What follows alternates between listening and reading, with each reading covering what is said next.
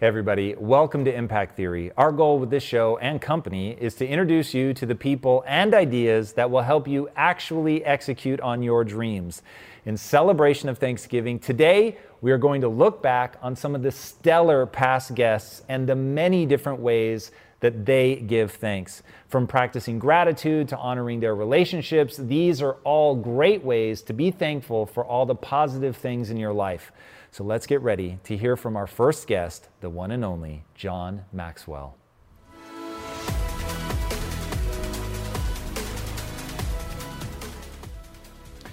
What's interesting is reading your books and hearing you talk about your strategies, but then seeing you come in today. So you say that you're in the people business. You tell a really great story about how one of your leaders had walked by a group of people and not said anything, and you taught him, that was a real missed opportunity. And then when you came in today, you literally went to each person and introduced yourself. What is that power of connection? Well, I think, first of all, it's valuing people. You have a incredible work here, and every person here in this studio makes it happen. And one is too small of a number to achieve greatness. And the moment that you understand that the people that you have around you, they're either your number one asset or, to be honest with you, they can be your number one liability. But the moment that you understand that and begin to value people, I think that is what creates the connection. Because the moment that, I think we all know, don't you, Tom, don't you think when a person values you and when a person doesn't value you? And so I think that giving value to people and expressing that to them is the common ground that builds relationships. And so, when I came in the studio, I wanted to meet everybody because you've got an incredible, successful program, and I want to meet the people who help you be who you are. I love that. It begins there. Because if I don't truly value people, I won't add value to them. You don't add value to people that you don't value. You don't add value to anything you don't value. So every day I value people. That's where it starts. But then every day I think of ways to add value to people. So I'll look at my calendar and I look at my agenda today and I realize I was going to be with you. And I think, well, okay, how can I add value to you? What can I do for Impact Theory that'll, just help? Because, again, if you're constantly adding value to people, you're going to be of great value to people. So, okay, I value people, think of ways to add value to people, then I look for ways to add value to people. When I'm in the setting, I'm looking for, okay, what can I do? What can I say? But what we see is what we look for. And so if I'm looking to add value, guess what? I'll see ways to add value to it. Somebody else might be beside you, not add value at all to you. But I look for ways. And then number 4, I do things that add value to people. And then number 5, I encourage others to add value to people. And I've just lived that simple formula. I do that every day of my life. It's very simple. And I try to help other people do that, understanding that if they do that, wherever they are, leadership culture, not a leadership culture, doesn't really matter. They'll begin to influence and begin to lead people, and they'll begin to make a difference in people's lives. And I think that's essential. But I think you have to be intentional, and I think you have to be consistent. Consistency compounds.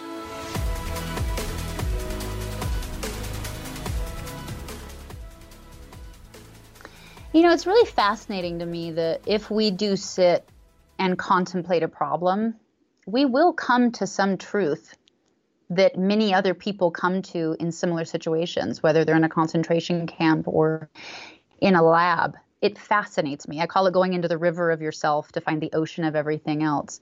I realized about the habit loops, I didn't have that word for it. Again, when I was homeless, I was addicted to stealing.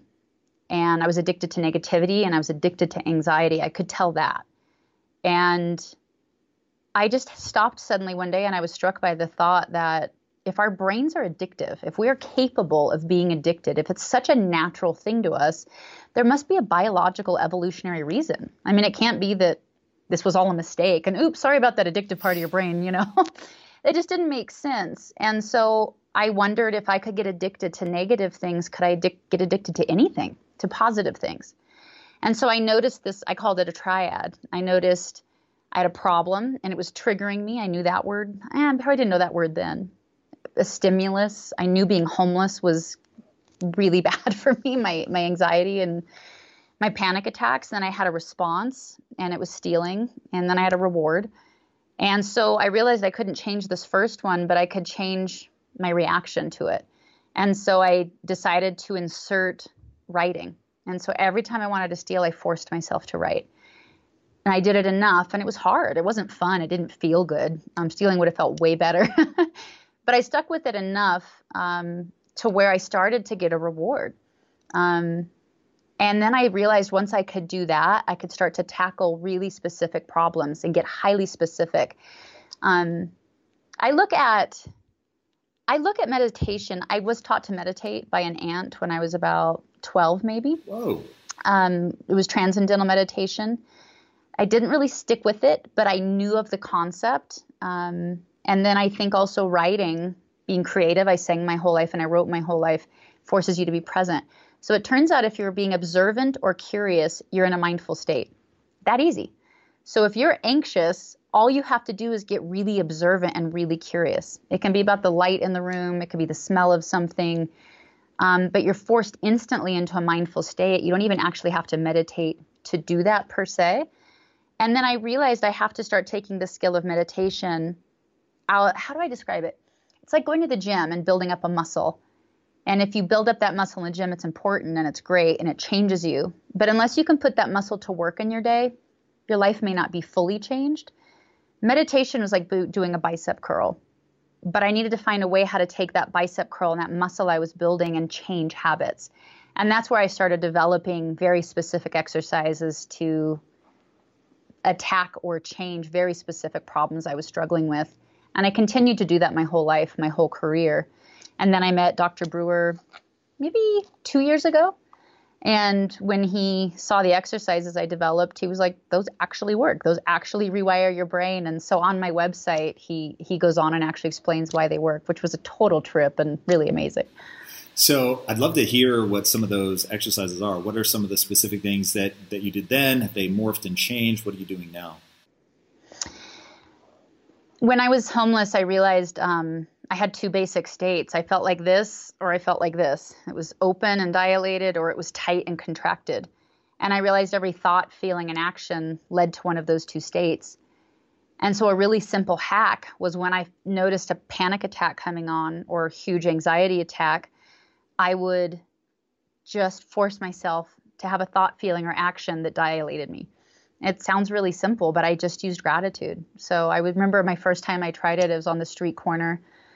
I liked to live near this little flowering bush. It was like my home. And I was miserable and anxious and heading into a panic attack. And I forced myself to notice the light coming through this palm tree and the way it filtered down, and it looked like a lace dress on me. And I just forced myself to feel the sun, to smell the air, to be profoundly grateful that I was feeling the sun on me. I had a lot of memories of Alaska sitting in the sun, and it forced my entire system to dilate. And I didn't know at the time what I know now. You know, now there's a lot of science. Your vascular system does dilate. Your blood pressure does, drop. Your blood flow patterns change in your brain. And you get a different biochemical release, which is amazing. I felt it at that time. I didn't know the science, but I knew that it worked. So that's one that I teach on the website. And they're all just 3-minute exercises that are very specifically designed to attack very specific and certain things as we try to change.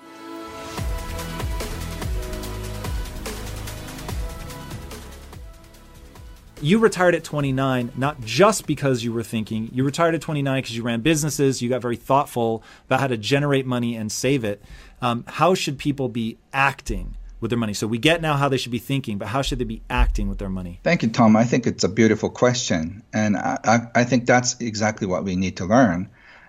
Because once you start appreciating, your life shifts too. For example, one of the readers on my book, she was a single mom with a low-paying job. She was working as a secretary.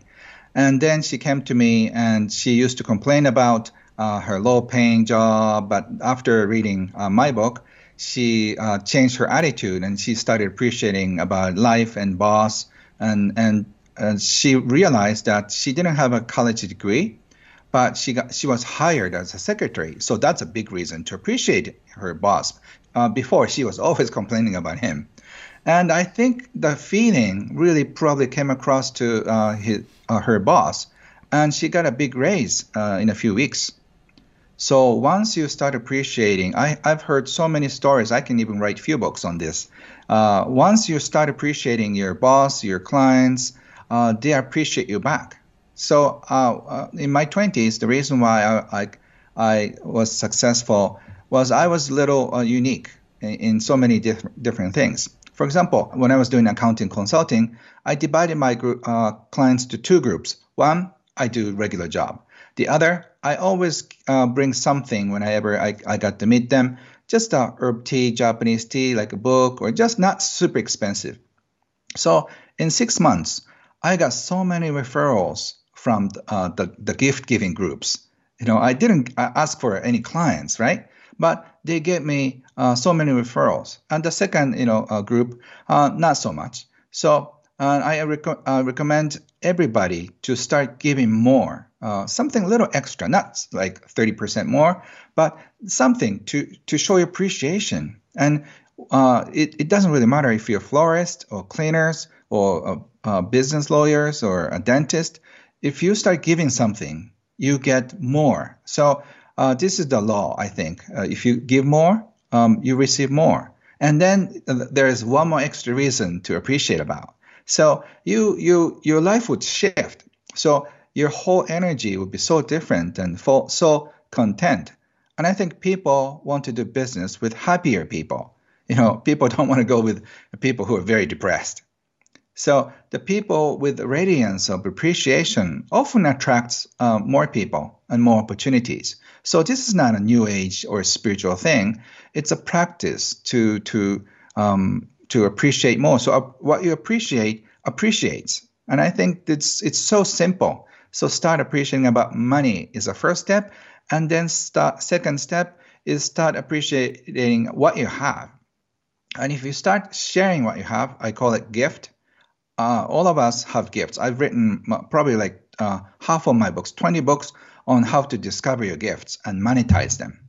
Because each of us is born with a special gift and something to be shared with this planet. And if you can find it, and if you can improve it, and you can polish it and just share with a society, I think that translates into money. So I wrote a national bestseller, Do What You Love and Make Sure Money Follows You. So it's very important. You have to have both.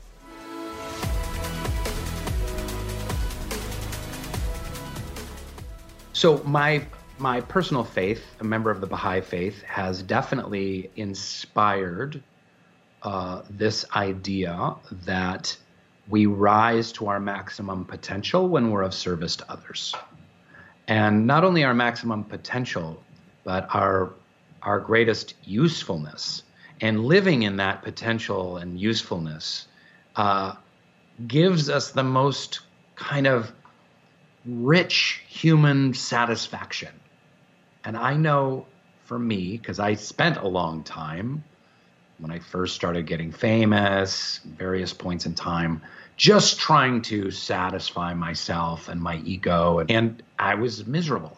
In fact, they do studies on happiness, and this is part of mental health, is you can, I'm sure you've had some happiness experts on, but there's so many books about it, and the whole field of positive psychology is a really exciting field. It just started in the 90s. I mean, when I was going to college, there was no such field as positive psychology. Now there's thousands of books about it, and they're really exciting. But one of the things that is 100% true in positive psychology is irrefutable that one of the worst ways to achieve happiness or contentment, whatever you want to call it, is through materialism.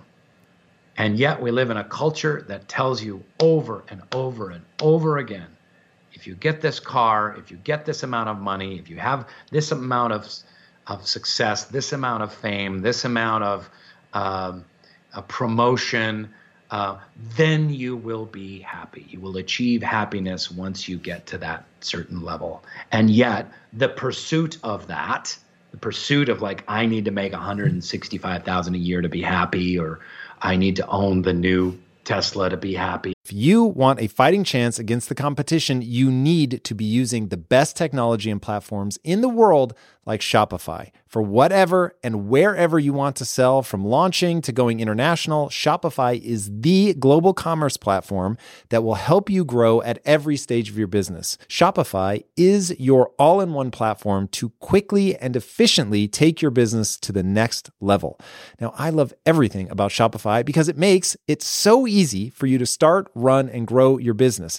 It didn't used to be this easy. I'm telling you, back in the day, it was a lot harder. I'm so jealous. Shopify powers more than 10% of all US e-commerce because businesses that want to grow quickly and efficiently choose Shopify. Sign up for a $1 per month trial period at shopify.com/impact, all lowercase. Go to shopify.com/impact now to grow your business no matter what stage you're in. Shopify.com/impact.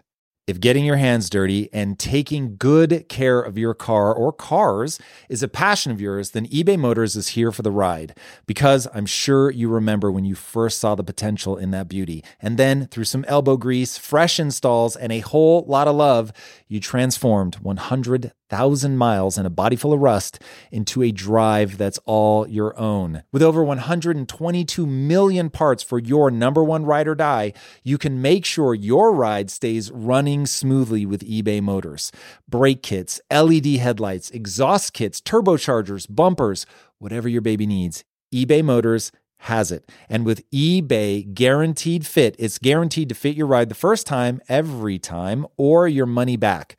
Plus, at these prices, you're burning rubber, not cash. Keep your ride or die alive at ebaymotors.com.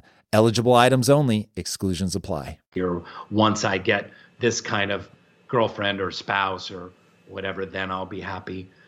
The pursuit of kind of a materialistic view of happiness is it has an inverse effect.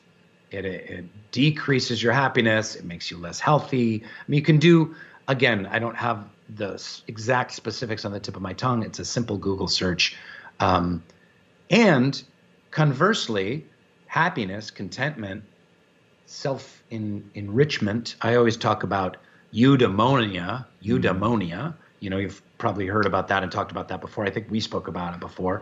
The idea that the ancient Greeks had a word for happiness called eudaimonia, which is human flourishing, you know. And I love that umbrella concept. Like, what creates the largest human flourishing?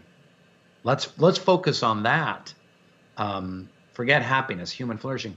But from the Baha'i faith, from the study of positive psychology, helping others, being of service, maximizing how much you matter actually is the number one cause of human flourishing. So when I kind of get into my shit of like, oh, I'm not acting as much as I should be, or people only know me as Dwight, or I'll never have a career again, or, you know, I need X show to make X amount of money so that I can go on X vacation or something. When I get into that whole stuff, which, you know, that comes and goes every week, it's kind of like, how can I be of service? How can I help people? How can I take the skills that God has given me, that nature has given me, and put those to their best possible use? So I let that be, I try and let that be a guiding light in my life.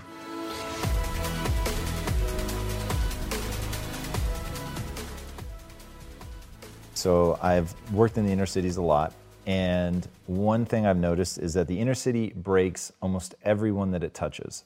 But there are a few people that manage to be so transformed by it, whether it's out of I never want to go back, whether it just hardened them and they had to be smart to survive, whatever it is. There's a certain set of lessons that some people learn that then propel them so hard, so far, so fast out of the inner cities that they go on to accomplish just truly extraordinary things. needless to say, put your name among those people. So walk us through, like, what were some of the key moments that you experienced as a kid, and how did you end up interpreting it in a way that pushed you forward, even if it was just, I have to get the hell away from this? Yeah, I feel like there are a lot of moments where it's just like light bulb click. But I feel like one thing that I had that a lot of people don't have is, even though I had a lot of experience seeing the stuff that happens in our communities, I also had access to the other side. You know, I got to see what was possible. You know, my father and my mother, they divorced. And when they divorced, my father was living in a separate place than my mother. And my mother was the one that was living in the hood, you know. My dad was living in I guess, middle class kind of, we're still poor, but he was still living in a middle class community. And I would go back and forth, you know. And, you know, I had a friend up the street who had everything. He had, you know, the almost like the Legos with the big house and the train going through the, you know, the Christmas tree and like all that stuff. And I used to look like, man, I remember one time I went and I was eating at their house and I sat down, and then, you know, after eating, I was gonna get up, and then his mother's like, wait, where you going? Like, it's time for dessert. And I was just like, what? Dessert? Like, I never ate dessert with my parents, ever, you know? So I was just like, what? Y'all eat dessert? Like, cookies and brownies came out. I was just looking like, man, this is crazy. I want this, you know? So going back and then now seeing your mother eating, you know, cereal for dinner, you're like, nah, we're not doing this, you know? But then other moments happen where, you know, the moment that you referenced earlier where neighbor got killed, I was actually doing some promoting, passing flyers out of the club or something. And, you know, we used to get paid like $100 or something to do that. I was coming home and, you know, we used to live in this efficiency condominium on the 3rd floor. And I see the door open, somebody sticks his head out, he's got a hoodie on, and he closes the door, and I already know what that means. So I like tuck in my chain, take off my watch, put my watch in, and I walk through the door real quick, and there's 3 guys with hoodie on. And then I like see them, and I'm like, I nod my head like, what's up? And none of them say what's up back to me. So that's when I knew. I was like, all right, you know. And I ran all the way up the stairs real quick and ran into the apartment. But I'm like the king of running silently. With, like, I'm the king of that. Like, so I did it really fast. I got in there, I closed the door, and I'm looking at the peephole. I see, and I'm just sitting there. My heart's beating really hard, and I'm like, all right. And I just wait, and I don't hear anything. So then I'm just like, all right, I just go, you know, go to sleep. And then like in the morning, boom, boom, boom, boom, police officers knock on the door and they open up. I open up, halfway asleep, and they're like, you know, did you hear the gunshots? And I was just like, what gunshots? And I look next door, and, you know, they got like tape all over and on the walls, like blood. And you know, you're looking like, what? Like, was that supposed to be me? You know, what happened? And after they leave, we're still there. Whoever came and did this is like, still knows. And I was just like, you know what, this is, you know, and my mother, she's like one of these people, she's like the nicest person in the world. Like one time I gave my mother money and she like went and gave it out to like kids in the street for like, she's like that, you know, she doesn't need it. She doesn't want it. She like tries to take her money and go to Africa and build wells, all kind of stuff like that. So she looks at humanity in a positive way and always sees the bright side of it, you know?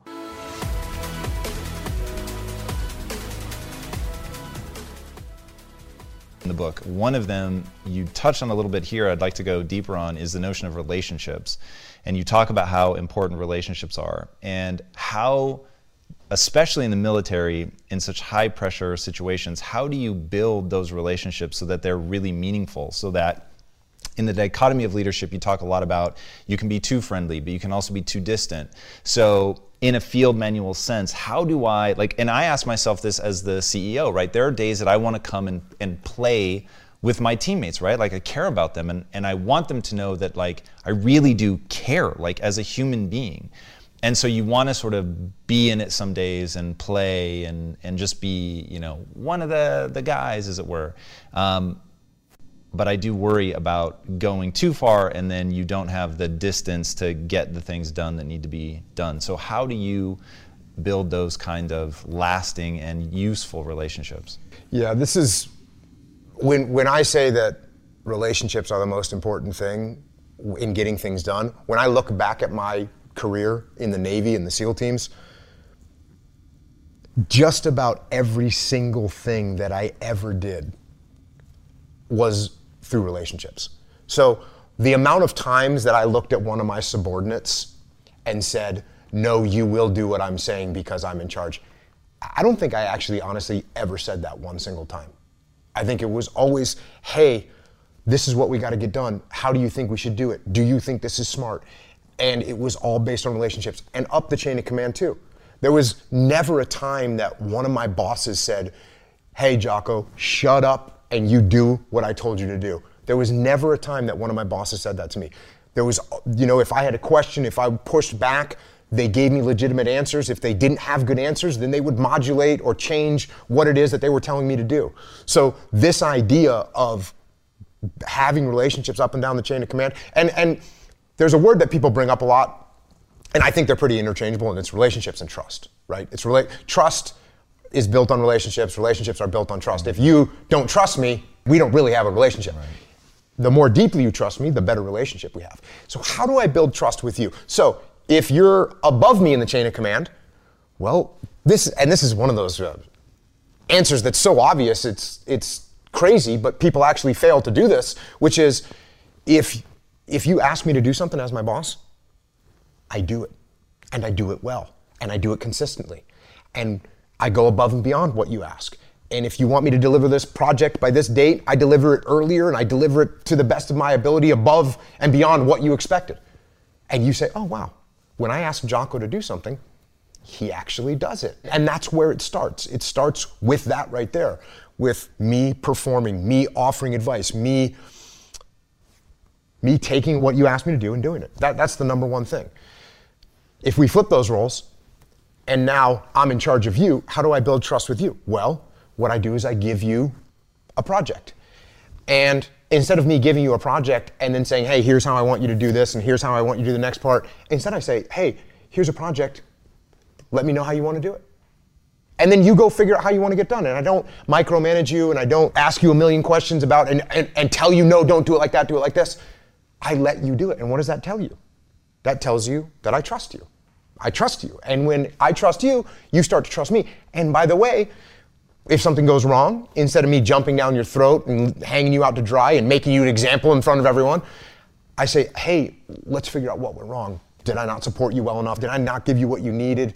And so you realize, oh, he's not going to hang me out to dry. He's going to give me the support. He's going to try and teach me if something goes wrong instead of try and drop the hammer on me. And in order to do this properly, of course, let's say you just started working for me. The first thing I would hand you wouldn't be a massively strategic, important project and say, hey, here's a multi-million-dollar project. You take and run with it. I'll be over here. I trust you. You make it happen because I don't know you. How can I trust you if I don't know you? So I'm going to give you a smaller project. I'm going to give you something little to start on. And then you do that well, boom. Now I'm going to give you something bigger. And we continue to go in that direction until pretty much we get to a point where all I really have to tell you is, hey, this is the vision. This is what we're trying to make happen. Run with it. If you need to pass this barrier of whatever kind, let me know so I can let everyone else know. But it's on you. Run with it. All right, guys, I hope you got a ton of value from hearing all of the different ways that people are finding to give thanks in their life. And I hope that you take this day to reflect on that and remember that if you're filling yourself with gratitude, you're not filling yourself with anxiety and depression and all the other things that can come and tear away your peace of mind. So I hope this added a lot of value to you guys. And until next time, my friends, be legendary. Take care.